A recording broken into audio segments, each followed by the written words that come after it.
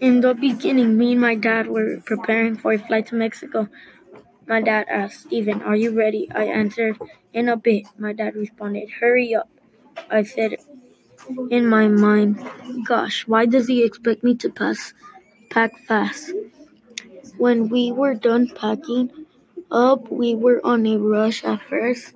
We stopped at the gas station to get gas. My dad shouted, "Everyone pays for their own gas."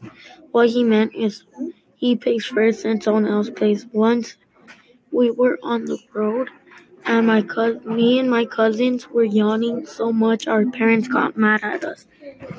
After that 2-hour drive to Tijuana, we were at Tijuana's airport. It was 5:25.